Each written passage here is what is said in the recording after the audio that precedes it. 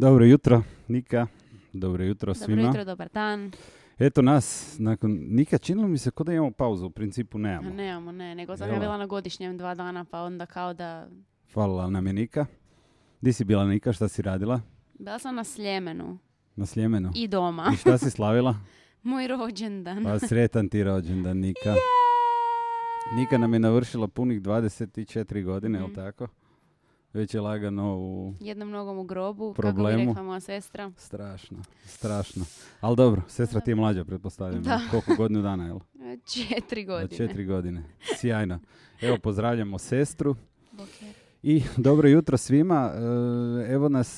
Evo nas opet u našem podcastu i u principu imamo danas jednu temu koja bi mogla biti interesantna, koja je onak sukus svih razgovora. To su oni razgovori kad se sretnu, nikad ti još nisi uvijek u toj fazi, ali kad se sretnu recimo mladi roditelji na nekim druženjima, na nekim večerama, ručkovima, slično i tak. I onda krene priča djece, krene priča šta djeca rade, koliko su djeca aktivna u svom, ajmo reći, nekom slobodnom vremenu kojeg danas moramo naglasiti, djeca imaju sve manje i onda dođemo do društvenih mreža i onda tu obično krene ona priča, kreće koliko je to štetno, koliko je to bilo uvijek, koliko je to prije bilo drugačije, koliko u principu koliko nas to uništava. Pa smo htjeli malo obraditi tu temu da vidimo u stvari da li su stvarno te društvene mreže toliko štetne po našu mladost i po našu djecu i po nas same, ili u principu to nije tako i koji je njihov efekt na kraju. Tako malo smo napravili neki research i neke zanimljive stvari smo zapravo otkrili koje bismo voljeli podijeliti s vama danas kao neke dosta aktualne primjere kako društvene mreže utječu na naše živote. I sad ne mislim to kak je neko na dijeti zbog društvenih mreža ili kak neko kupi neki proizvod jer imamo real life influencere, nego one malo ekstremnije situacije u kojima su te brojke postale važnije od bilo kakvih drugih, ajmo reći, kategorija u životu i postale su pravi statusni simbol. Tako je. I po dobrom starom običaju, naravno, Nika napravila research, a ja idem iz onoga što u principu na čemu se sve ovo bazira, iz glave, iz osobnog iskustva i iz onoga što ja osobno mislim, šta ne mora biti na kraju da je u principu točno, ali ja sam duboko uvjeren u sebi da je, tako da ja moram 100% sigurna da je. To potvrditi.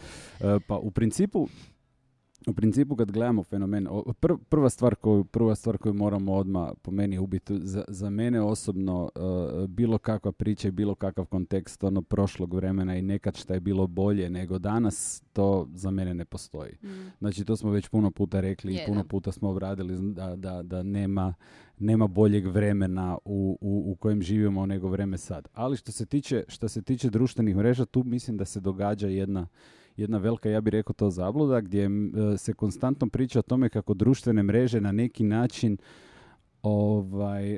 oblikuju ili kreiraju naš život i naše funkcioniranje unutar života. Što ja mislim da nije točno. U principu, ja mislim da društvene mreže naravno da jesu jako veliki dio i sastavni dio naših života, postali pogotovo mlađih generacija kojima je to na neki način native način komuniciranja. Da. A i ono što smo rekli, baš smo komentirali jučer ili neki dan, kak je Instagram u principu jedan od najbrže rastućih, općenito najbrže rastućih kompanija u svijetu, što s jedne strane ne čudi, jer je ušao jednostavno društvene mreže, isto tako Instagram, su ušli u neki lifestyle dio. Ali ono što ja smatram da dio te zablude u principu da nas društvene mreže mijenjaju, ne, u principu nas društvene mreže produbljuju, odnosno pokazuju ono što mi stvarno jesmo. Da, slažem se. I mislim da je to velika činjenica. Tehnologija postoji i tehnologija je tu i tehnologija je dokazano ta koja nam olakšava, koja nam jednostavno radi stvari jednostavnijima u životu, čini nas, imamo više slobodnog vremena, brži smo, imamo više mogućnosti za neki entertainment, zabavu i to. Na koji način ta zabava funkcionira, na koji način to svi znamo, da se dosta prati, da se dosta gleda, ali u principu ono kada mi stavljamo svoj sadržaj na društvene mreže, mi smo ti koji rukovodimo ono što ćemo mi stavljati i definiramo. Znači, jedno od najvećih zabluda je to da to nije postojalo, da takav način funkcioniranja nije postojao dok se dok nije bilo društvenih Da, mreža. dok se nisu još javili. Znači, taj fenomen kojeg ćemo danas malo više pričati, taj fake it to make it fenomen, u principu postoje uvijek. I ja baš danas kad sam ujutro dolazio, kad razmišljam o temi koju ćemo pričati, i onda se sjetim jedne priče koje je meni tata znao govoriti u njegovoj mladosti, a bilo je to prije dosta godina, čak i desetljeća. Recimo jedna situacija gdje je na nekom plesu, u klubu, šta god već je to bilo u tom vremenu, je sad oni se nađu i sad jedan njihov kolega, friend, dečko dolazi na ples i ima privjesak od Mercedesa, ne? I vrti privjesak od Mercedesa ko da je došao s Mercedesom, ali u principu zaboravio kako se u to vrijeme nosile one trapezice hlače. Uh-huh. Onda kad se vozil na biciklu, stavio si kvačicu. To vjerojatno i danas neki rade na biciklima, kuži, jel ti lanac zmaže hlače. On je zaboravio skinuti kvačicu sa hlača, ali je vrtil ključ od Mercedesa. Znači, ista priča, isti pokušaj, apsolutno, isti pokušaj, znači obmane drugog spola, samo kroz drugačiju tehnologiju, kroz drugačiji način. Znači, ono što je njemu bio tada taj ključ od Mercedesa je danas neki post na Instagramu ili na nekim drugim društvenim mrežama, neke studentice koja je u principu rentala što danas postoji, da možeš rentat, ne znam, za $500 možeš rentat 15 minuta u privatnom, u Learjetu i s 15 minuta imaš da uđeš unutra, da se poslikaš i da napraviš fotke, imaš, znači, šampanjac, sve i jednostavno to objaviš na Instagramu i to je taj fake it to make it sistem, koji u principu na sreću ili na žalost danas sve manje i manje funkcionira. On je funkcionirao u jednom trenutku dok je bio taj hype oko tog lifestyle, ali jednostavno, naravno, koji sve drugo, to se potrošilo i više ljudi ne reagiraju toliko na taj način i vide na neki način taj fake dio u tome. Ja se sad samo pitam, kad je to zapravo tako postalo? Ja sjećam se, sestra i ja smo bile u Americi prije par godina kad još Instagram nije bio, jer nismo ga imali. I vraćamo se sad kroz neke obiteljske fotke, kaže ona meni baš neki dan, joj, džabe smo išli u Ameriku kad nismo imali Instagram. Naravno, definitivno mi, to je psihologija 1/1. Mi imamo potrebu, i to je ono što smo u prošloj epizodi pričali vezano za ego. Mi imamo potrebu, tako je, prikazati sebe na onaj način na koji mi to sebe vidimo. Na onaj način na koji mi smatramo da bi nas okolina priznala i mi imamo nevjerojatnu potrebu da se svidimo okolini. Tu je razlika između profila koji su naravno setapirani, koji su napravljeni na taj način, gdje ljudi jednostavno šeraju sadržaj one slike o kojoj bi htjeli. Tu sad dolazi do onoga ajmo reći, šta se isto dosta komentira, nezadovoljstvo koje je vezano kroz takve stvari. Ali ja mislim da smo mi ko ljudska bića dovoljno inteligentni da shvatimo da, recimo, da to gledamo kroz neku možda entertainment inspiraciju, a ne nužno da uzimamo to kao fakt. Vi kad vidite neku osobu koja je, ajmo reći, da li je influencer ili da li je publisher ili da li je bilo šta na Instagramu koji ima određenu trakciju koju stvara i koji ima određenu skupinu ljudi koji ga prati, morate biti svjesni da svaki post da je na neki način obrađen, da je dotjerano, isplanirano i da se jednostavno na taj način stvara jedan kontent koji možemo reći da je na razini drugačiji kontekst, drugačiji fokus, na razini igranog filma. Mi smo naučili kroz povijest da igrani film ne shvaćamo ozbiljno, da ne shvaćamo doslovno, da ne shvaćamo kao istina. To je make believe, to je fikcija. Isto tako su i profili. Oni trebaju biti do te mjere entertaining da oni nas zabave, da mi pogledamo, ali ne da sebe i svoju na neki način, da svoju taštinu ispoljavamo na tome da kažemo kakav on ima život jer vrlo je jednostavno na neki način ljudima ući u tu, ajmo reći, u taj dio gdje se onda ne osjećaju dobro. Što mislim da nije korisno. Ovo što smo rekli vezano za djecu i za korištenje društvenih mreža i to, Ja smatram da u principu tu nema apsolutno ništa loše i to je ono što se cijelo vrijeme govori, koliko djeci treba ograničiti korištenje, odnosno koliko im treba zabraniti, ne ograničiti, nego zabraniti korištenje društvenih mreža. To, mislim da to nije dobro. To mi opet se vraćamo u onu priču gdje mi sudimo po svojoj nekoj generacijskoj shemi koju smo mi prolazili. Znači, djeca bi trebalo, djeca danas nisu socijalno, provode vrijeme na mobitelu, ne igraju se s drugom djecom. Ako stvarno uzmemo taj kontekst da smo mi, ne znam, za vrijeme ljetnih praznika kad smo bili doma, kad možda nam dva frenda iz ulice su bili na moru ili nešto, naš društveni moment je bio da uzmemo loptu i da ju ne bijamo u zid ili da ono pucamo sami na vrućini na gol. Danas djeca putem društvenih mreža komuniciraju sa svojim vršnjacima, sa svojim pirovima na ono iz drugih kontinenata, iz drugih država.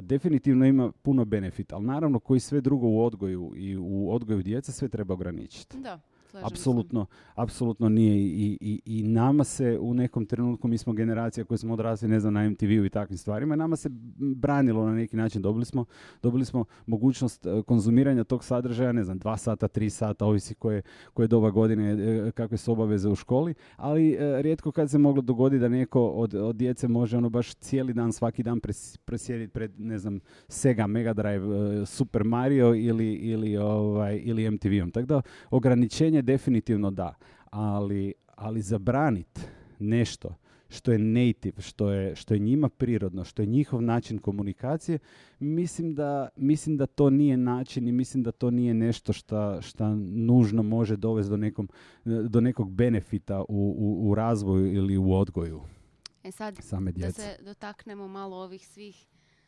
fejkanja lifestyle-a što smo malo prije spomenuli ovako na kratko. Imamo baš neke pametne, konkretne primjere u kojima su ljudi to izveli nekad kao ozbiljno, sad ću reći, sranjce, a nekad kao demonstraciju da pokažu koliko je lako izmanipulirati publiku i koliko ljudi vole vidjeti sve što je monetizirano, sve što je bogato, sve što pokazuje nekakav status i koliko im je to podnormalno da bi tak nešto ljudi koje one prate zapravo mogli izvesti. Imamo neki primjer ekipe koji su kompletno odglumili cijelih tjedan dana odlaska na Coachelu i sad je to kao smiješno, jer kad gledaš te postave ja ne bi nikad u životu rekla. Znači oni su doslovce njih dvoje uzeli sebi tjedan dana u Londonu, u gradu u kojem žive, otišli na proplanke, slikali se na proplancima s lubenicom i otraga isfotošopirali onaj karusel, onaj ogromni poznati Coachella i to su radili tjedan dana, od storija da idu na avion. Ljudi su to tako onak fino popušali, na kraju je bilo kao viš kak si glup. I sad je to kao naš fun and games, ali... Za početak da krenemo, znači, od Coachelle, koja je u principu u kontekstu nekom tog novog vremena, odnosno trenutačnog vremena, postala neki simbol toga i jesi ti ili nisi. Da, svi znamo koliko koštaju ulaznice, koliko moraš tamo platiti smještaj. Apsolutno. I to je jedan pokazatelj na neki način tog ajmo reći, prisilnog, odnosno za početak vrhunskog brandinga. Da, definitivno. Kogod je stvarao to je kao Fire Festival u principu. Možda ti stvorili su, branding. Da, tako je. Stvorili su samo, oni su imali follow through, ali za razliku od Fire Festivala koji je rezultirao praktički zatvorom, koji je čista prevara. Coachella je u principu festival koji na neki način je stvar požude, stvar želje svih vjerojatno milenijalaca, milenica i mlađih generacija, ali u principu naravno da dolazi do toga da opet da neko dođe na takvu ideju. Ono što je recimo meni interesantno, meni to čak nije, ja sam gledao taj case, u principu meni to čak nije stvar koja možda ima tu pozadinu da neko mora dokazati nešto, nego je to funny content. To je čisto to je bilo na kraju content. Da vidimo ko će povjerovati. Upravo to. Ono što je danas ključno kod kreiranja kontenta na društvenim mrežama, da stvaraš zabavan sadržaj. Sadržaj koji ima priču, da stvaraš story. Oni su to jednostavno napravili jel se o tome priča, jel je to engaging, jel je to interesantno, pokazuje se tehnologija i to. A što se tiče, opet kažem, vraćam se fake it to make it sindrom je to se odvijalo uvijek, to se događalo uvijek. Samo nam je tehnologija ubrzala način. Tehnologija nam je dala Photoshop, tehnologija nam je dala fotiće koji su nam koji više ne moramo razvijati filmove. Tehnologija nam je dala u principu da sve šta trebamo imamo na svom pametnom telefonu. I da možemo, naravno, možemo činiti dobre stvari, možemo manipulirati, možemo se zabavljati, možemo sve. Da. Znači, ta neka vrsta manipulacije koja je danas jednostavno tehnologija je ubrzala. Mi smo u zadnjih 10 ili 15 godina je taj tehnološki napredak otišao koji se nije dogodio u zadnjih 300 godina. I u principu to su stvari neki rezultati. Naravno, ljudi su sve kreativniji. Ljudi traže sve više načina da bi se, jer imaju platformu, imaš mogućnost komunicirati i jednostavno stvaraju kontent koji... Ako to nikome ne šteti, ako to nikom nije naštetilo, znači danas imamo jako puno potencijalnih prevara i ucjena i sličnih. Fire je naštetio. Fire je naštetio jednostavno, ali to je produkt čovjeka koji je u principu u svom koru prevarant, kojem je tehnologija omogućila da to napravi još jednostavnije nego prije. Prije bi morao, platiti TV reklamu, trebao bi platiti puno više stvari, puno drugačiju produkciju. Sad je on za jeftinije novce mogao to sve napraviti. Po meni je to nonsens, jer on vjerojatno živi u trenutku, to je jedan od onih tipova ljudi koji u principu toliko laže i mulja da povjeruju sami u svoje laži. Da, fake it till you fake it more. Da, i on je na neki način vjerovao da će on to sve na kraju, da će se to nekak dogoditi, da to ljudi neće razumjeti. Znači, ne znam ko je gledao dokumentarac i ko zna o čemu pričamo, o tom Fire festivalu koji je u principu, samo da kažemo ljudima koji možda ne znaju, to je dijelo jednog, ne znam kako bi ga nazvao, prevaranta i jednog celebritija, J.R. Rula, koji su zajedno kao išli napraviti i oni su napravili vrhunski photo session. Oni baš su PR dobar, baš PR vrhunski, doveli su sve modele i celebritije koji su mogli, su doveli u tu kampanju. To je trebao biti festival na kojem otočju, ne sjećam se. Ne znam. U principu da, to je trebalo biti na otoku od Pabla Escobara. Da, samo ne znam sad točno gdje. Upravo to.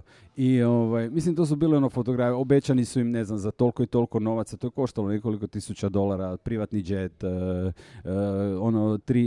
3-star Michelin, kuhinja, smještaj po vilama, water vile, na kraju oni su u principu, isto kao što je bilo sa tim otokom, taj otok nije više vlasništvo, naravno, Pabla Escobara, nego neke privatne osobe. Cijela priča je otišla malo. Tako je.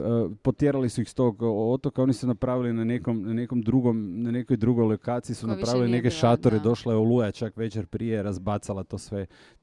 Ta Michelinova kuhinja je bila, u principu su bili sendviči i na kraju cijeli tim koji je na kraju bio kolateral toga, koji je pod uvjerenjem njega koji je to gurao, smatra da će izvesti. Naravno, to je rezultiralo tužbama i rezultiralo je na kraju njegovim zatvaranjem.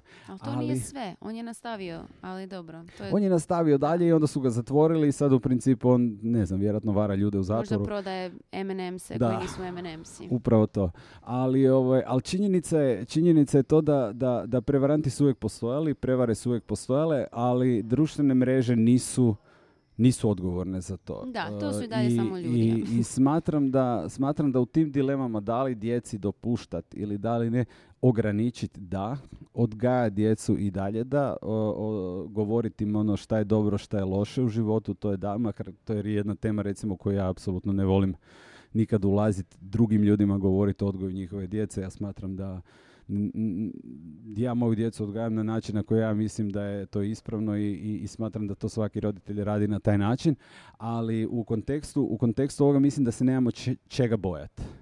To je jednostavno njihov način komuniciranja, njihov način funkcioniranja i društvene mreže samo po sebi ne čine nikakvo zlo. Mi moramo na neki način djeci usaditi one vrijednosti, moramo usaditi ono što je dobro, što je loše. Ako im mi usadimo nešto da taj make believe ili ti stvaranje lažne slike o sebi je kratkoročno i nema dugoročne svrhe, ja mislim da onda imamo puno puno više šanse da nam djeca ne završe na taj način, kao što smo vidjeli u ovim primjerima da su neke potencijalno Instagram zvijezde, influencerice i slično u Americi završile sa po nekoliko desetaka tisuća dolara duga, zato jer naravno pokušavale su investirati u te razne stvari, u lifestyle koji ne postoji. Investirati u karijeru cijela industrija se vrti, pogotovo u Americi. Znači u Majamiju cijela industrija se vrti oko toga, oko rentanja ekskluzivnih automobila od ne znam Lamborghinija i Ferrarija i slično Bentleya na sat, 2, 3 do skupe odjeće, do kažem privatnih džetova koji stoje na pisti i jednostavno da se poslika unutra. Da, to postoji i taj dio ne funkcionira. To mogu garantirati, znači puno postoji i ljudi koji, mislim, svakodnevno se susrećemo evo ja sam neki dan imao isto tako čovjek iz Amerike, follow na Instagramu, nakon toga ide onaj pokušaj komunikacije, kak si ovo, ne znam je li je o Forex ili Bitcoin priča ili to, ali naravno isto ta varijanta, klasična slika, on kao izlazi iz privatnog džeta, G Mercedes sa strane i to, pokušaj prezentiranja tog lifestyle, onda ide priča investiraj sa mnom, vidi mene kak sam sjajan. Da, i opet naravno neko to radi puno bolje, neko to radi lošije, sve ovisi na koji način ko funkcionira, ali kažem, to je jedna od stvari koje su sastavni dio života, bilo društvenih mreža, ne bilo, ljudi su uvijek našli za prevaru načine, tako da sad im je samo možda malo lakše, s obzirom na internet i na društvene mreže, ali u principu to je to. To je to. To je ono najvažnije zapravo što smo htjeli prenijeti i meni je ovo jako zanimljiva tema. Ja bi tu mogla razgovarati o tom 100 godina. Da. Ali da. Znači definitivno ne trebamo se bojati stvari, to su stvari koje dolaze iznutra, koje dolaze iz nas. Neki zaključak da, ljudi su krivi, ne social media. Upravo to. Neki ljudi rade sjajne stvari, tako znači neki ljudi su zaista inspirativni. Mislim, cijela paradigma se promijenila. Danas celebrity svijet više nije celebrity svijet, više ne funkcionira na način vi danas nemate čak celebrity, najveći A-level celebrity u svijetu više nema tu mogućnost da se pojavi, ima jedan film godišnje, onda premijera i još 2-3 pojavljivanja, malo paparaca i to. Danas jednostavno taj kontekst komunikacije koji mora biti na dnevnoj razini, gdje ti sa svojim fanovima moraš komunicirati, ti moraš dijeliti na neki način više i više svog života, jednostavnije je to. Kažem, opet svako ima na izbor.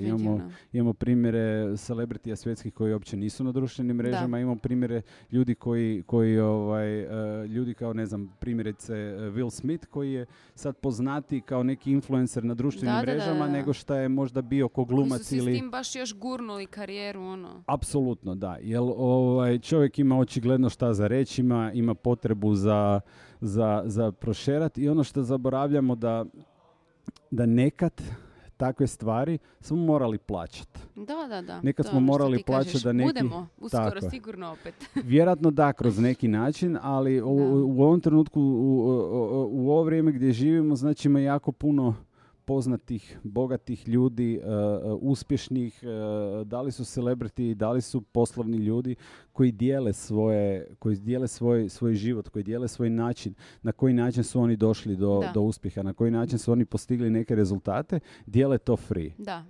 E sad, naravno da mi opet imamo da psihologija u nama opet to gleda na drugačiji način, da nama nešto što je free opet ne funkcionira onako kako bi mi to željeli. Mi smo navikli da moramo teško doći do neke informacije, do nekog saznanja, ali definitivno to što si ti sama rekla, vjerojatno će se to u nekom trenutku promijeniti i to će se monetizirati. I onda jednostavno što možemo iskoristiti to maksimalno koliko možemo, ne? Da. Tako da, eto nas. Slušajte naše besplatne podcaste dok još možete. Tako je, kad vam ugradimo žetonjeru, onda je gotovo, Bitcoin će leti. Tako je. Ljudi, eto ga. 15. epizoda. 15. je gotova. Hvala vam lijepo na slušanju. Hvala vam što ste s nama. Puno hvala svima na komentarima, na feedbacku, pozitivnom, na sugestijama, na svemu. Evo, trudimo se na neki način sve uvažiti, trudimo se biti svaki put sve bolji i bolji. Danas je Tomislav obukao šešir. Apsolutno da. Improving. Tako je. Došlo je to vrijeme, došlo je opet sezona šešira, tako da tu smo, hvala vam, vidimo se sljedeći tjedan, uživajte, sretan put i uživajte u ovom ljetnom vremenu. Ćao svima, bok!